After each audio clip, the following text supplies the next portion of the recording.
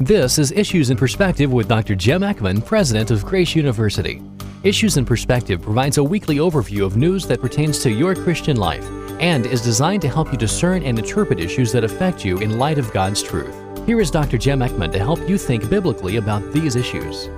Welcome, and thank you for being with me today on our program, Issues in Perspective. In our first perspective on the program today, I want to think with you about the tragedy at Penn State University. That the Penn State football coach Joe Paterno has been fired is almost unimaginable. I was born and raised in Pennsylvania, and in that state he is probably the most important single individual. But his fall is a powerful reminder that sin permeates this fallen world, and even the mighty fall. I want to press this point in this edition of Issues in Perspective. First of all, some important background. As I said, the situation at Penn State is difficult to believe. Joe Paterno and the Penn State football team are legendary, but the fact of child abuse by one of the coaches has brought down this legend. Here is the situation in summary. Jerry Sandusky, a former assistant coach, almost a decade ago, had been observed forcing a young boy into a sexual act in Penn State's football locker room showers. At one point, incidentally, Sandusky was considered the likely successor to Paterno, but he retired. Sandusky has also established a non-profit organization for boys, and he often brought those boys onto the Penn State campus. I believe he also maintained an office at the university, as I understand.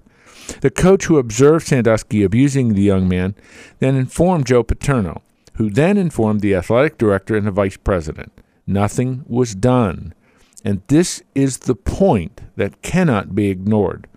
Once this information was made available to Paterno, and once he observed that nothing was done, it was obligatory for him to push the issue. He did not.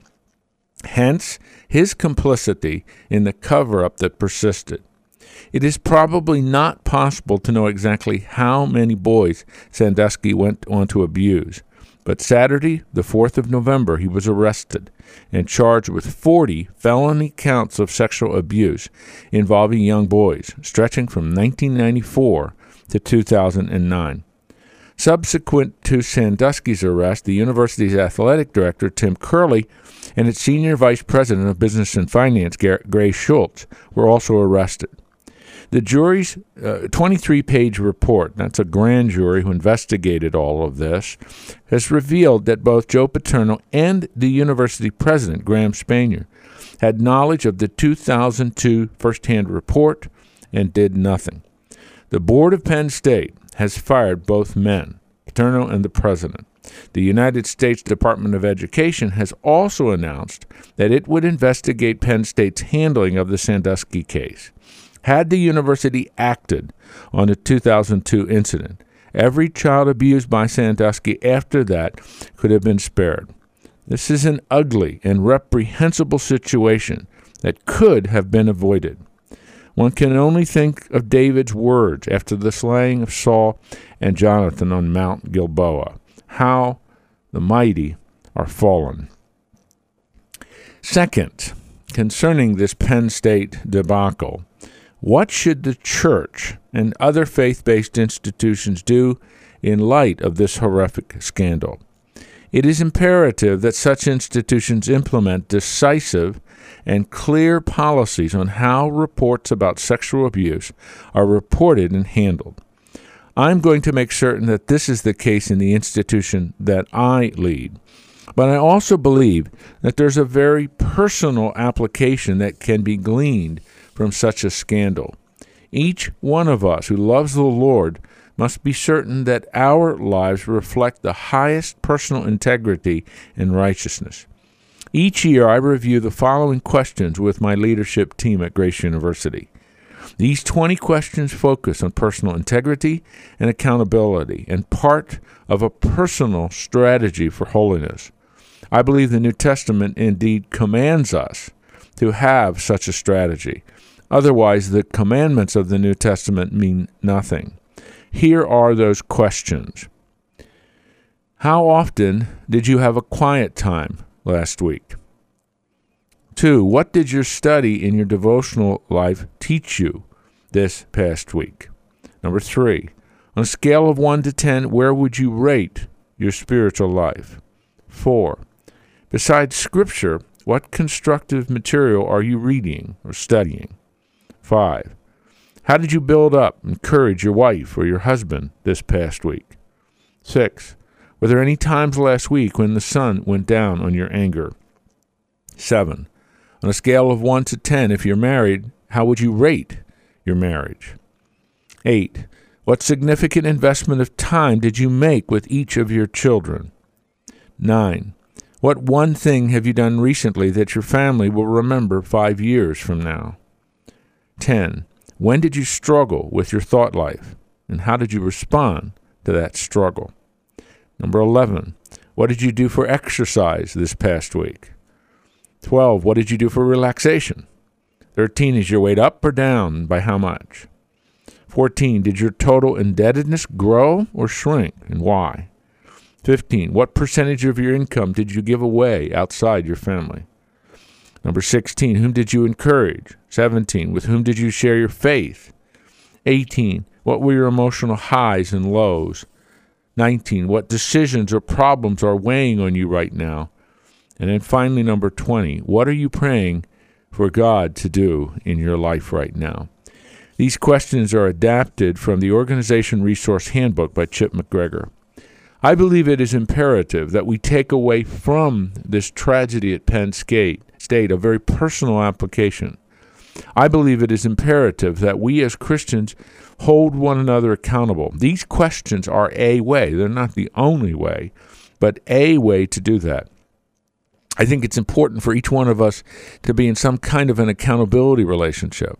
I think it's important for each one of us to have some kind of a partner in addition to our marriage partner, preferably someone of the same sex, a man with a man, a woman with a woman, where we can have the freedom to ask these kinds of questions and hold one another accountable.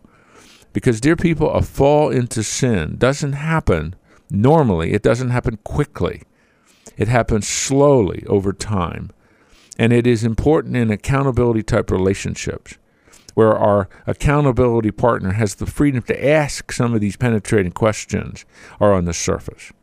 Otherwise, it's just a superficial, shallow approach to our faith. A walk with God is the center of any important person's life who's a Christ follower. That walk with God is incredibly important, and it's cultivated, and it is matured, it's developed in relationship, not only with him, but with others. And there has to be some accountability. Had Jerry Sandusky, I have no idea where he is in his relationship with God, but had Jerry Sandusky had some kind of an accountability relationship where the kinds of things that he was struggling with would have come to the surface, perhaps all of the abuse that he engaged in would not have occurred. This is a horrible situation for Penn State, for the state of Pennsylvania, and for all those who love that football team. And Joe Paterno is now going to end his sterling career in disgrace. What a tragedy.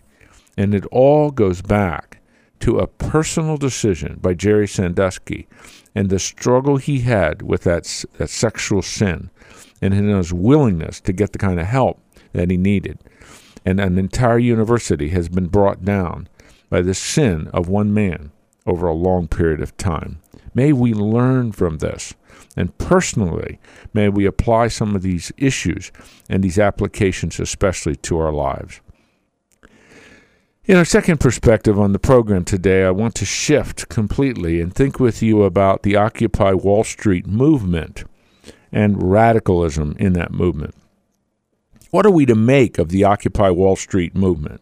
What are its goals, its aspirations? Is it the left-wing equivalent of the Tea Party movement on the right?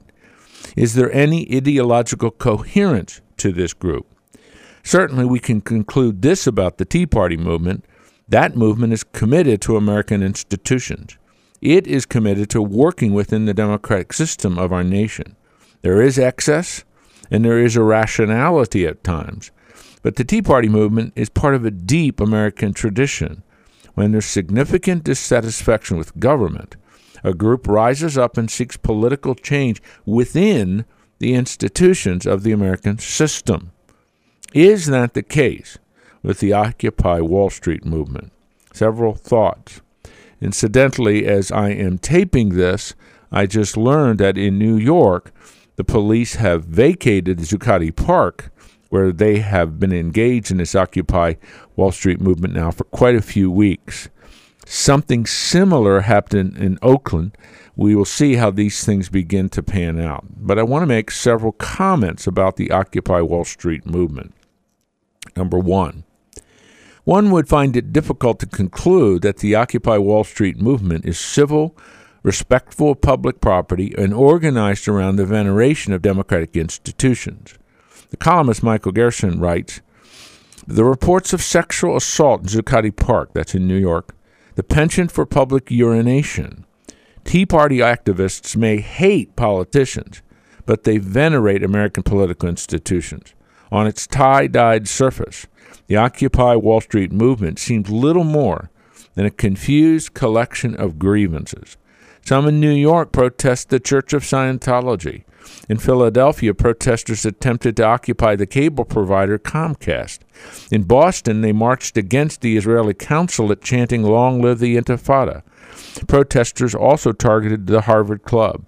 Is this the best of the Occupy Wall Street movement, or is it on the fringe? Number two, is there some semblance of ideological coherence within the Occupy Wall Street movement? Gerson observes it's the Collectivist People's Council that seems to have two main inspirations in the Occupy Wall Street movement: socialism, usually Marxist socialism, and anarchism. These two are sometimes in tension. They share, however, a belief that the capitalist system is a form of institutionalized violence, and that normal democratic political methods, dominated by moneyed interests, are inadequate. Direct action is necessary to provoke a crisis that ignites the struggle that achieves the revolution. Many in the Occupy Wall Street movement are politically and ideologically either Marxian socialists or ideological anarchists, and they want to tear down the institutions of America.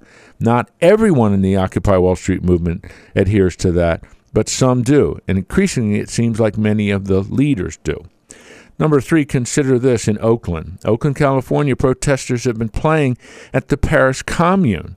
Something goes back to the 1870s in Paris, constructing barricades, setting fires, throwing concrete blocks and explosives, declaring a general strike to stop the flow of capital at the port in Oakland.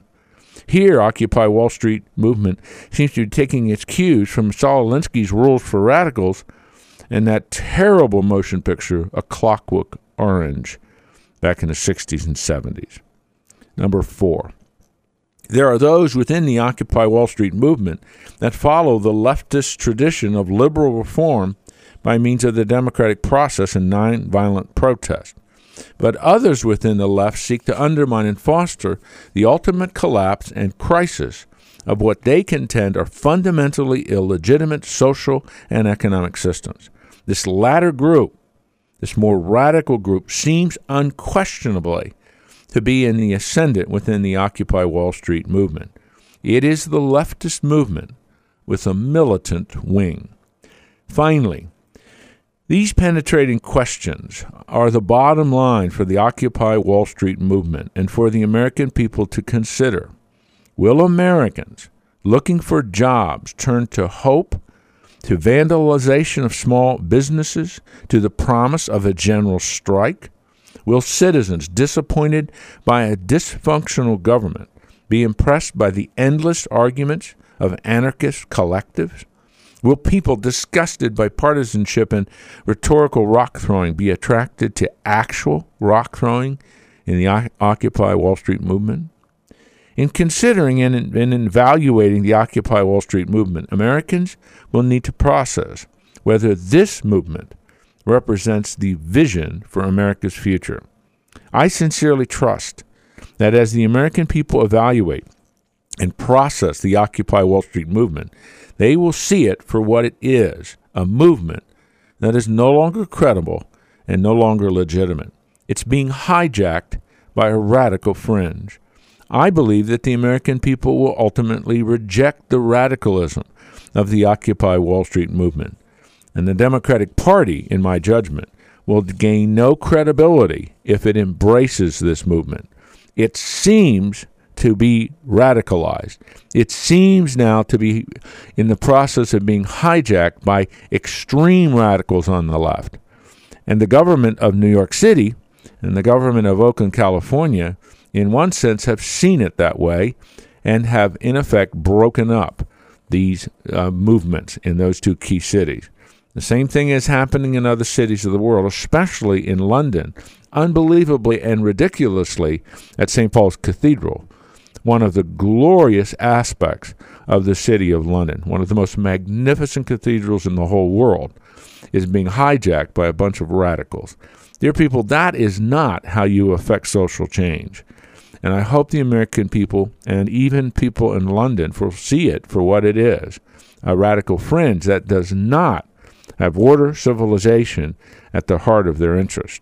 They're anarchists, or at least some of the leaders, not all of them, but some of the leaders are. That is not in the best interest of civilization, certainly not of America. In our third and final perspective on the program, today I want to think with you about the core issue in the health care law that was passed in the summer of 2010. The Supreme Court of the United States has just agreed a couple of days ago to hear a case challenging the constitutionality of the health care law passed in the summer of 2010. I believe that the core issue with which the court will need to deal is the limits of government power to compel its citizens to purchase health insurance. Basic questions are at stake here. If the United States government can force its citizens to purchase health insurance, what else can the United States government force its citizens to do? Why can't government compel its citizens to do? What can it do? That's the central question. What can government compel, force, insist upon its citizens doing? In other words, has Congress overstepped its constitutional authority in enacting this part of the health care law? And it raises greater philosophical questions. What are the limits of government anyway? These questions and others are some of the most important stemming from President Obama's health care legislation. Fundamental issues about the nature of this republic are at stake. What exactly do we mean by limited government? What is the nature of the power the national government has over its citizens? Are there limits to that power? And what exactly is the nature of those limits? Adam Liptak, who writes for the New York Times, reports that even judges in lower courts who ultimately voted to uphold the law have honed in on the question of the limits of government power. For example, Judge Lawrence H. Silberman, who later voted to uphold the law, told a lawyer at an argument in September before the U.S. Court of Appeals for the District of Columbia Circuit. This is what he asked: what limiting principle do you articulate in defending this law? If Congress, he went on, may require people to purchase health insurance, what else can it force its citizens to buy? Where do you draw the line? Would it be unconstitutional, he asked, to require people to buy broccoli? He asked, could people making more than $500,000 a year be required to buy cars from General Motors to keep it in business? Judge Brett Kavanaugh asked, how about mandatory retirement accounts replacing Social Security? The most familiar justification for this requirement in the health care law is the Constitution's Interstate Commerce Clause. If that is so, to use this part of the law, it needs to be economic in nature, be concerned with true interstate commerce issues, and must address national problems. I'm not certain these matters are settled. This is what will come before the Supreme Court.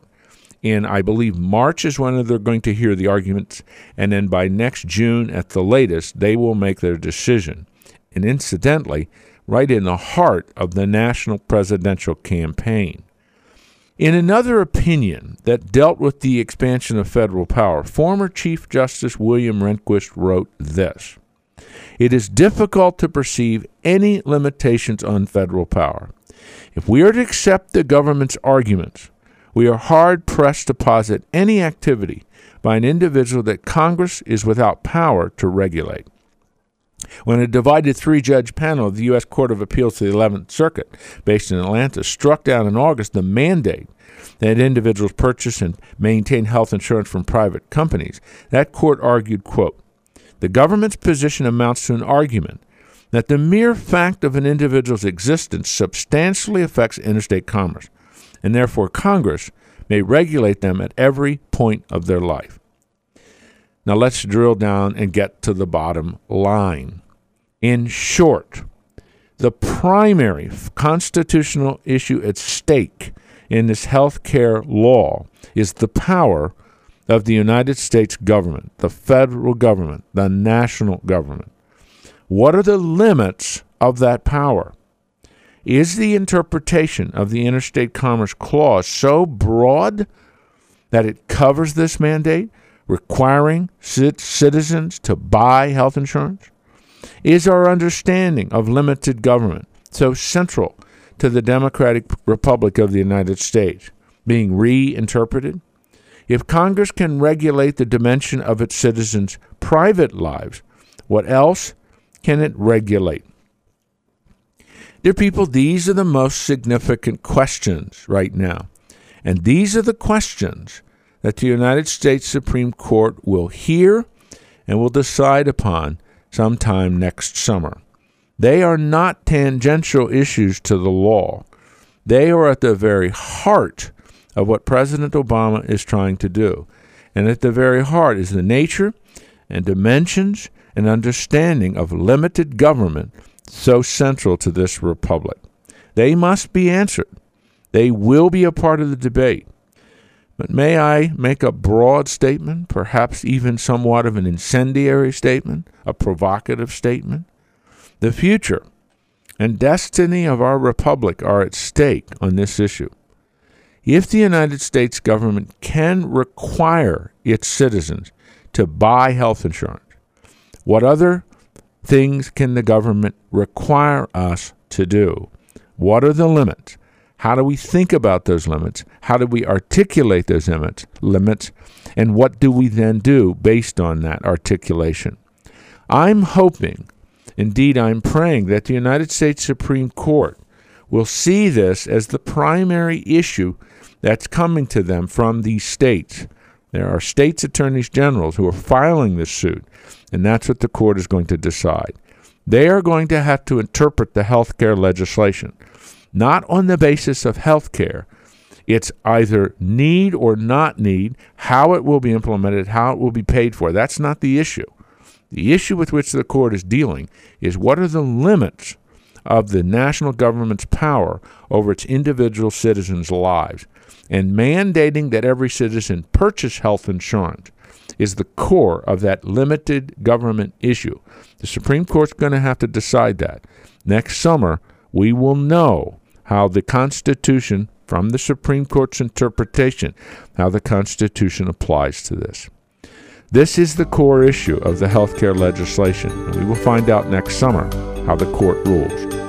You've been listening to Issues in Perspective with Dr. Jim Eckman, President of Grace University. Issues in Perspective is a radio production of Grace University in Omaha, Nebraska. If you have any questions or comments, or you would like a written summary of today's program, write to Issues in Perspective, 1311 South 9th Street, Omaha, Nebraska 68108. You can also view a transcript and listen online at issuesinperspective.com. Join us next week for Issues in Perspective with Dr. Jim Eckman.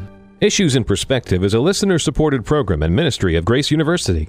You can listen to this program as well as past programs on the web. Just log on to issuesinperspective.com and click on the Listen To button. You can also find the link to Dr. Eckman's website by logging on to this radio station's website and click on the Issues in Perspective banner ad. Issues in Perspective depends on listeners like you in order to broadcast on this station and other Christian radio stations across the country. Please send your tax-deductible donation to Issues in Perspective, P.O. Box 3251, Omaha, Nebraska 68103. Your generous donation will help spread the word of God and how it relates to culturally engaged Christians in today's world.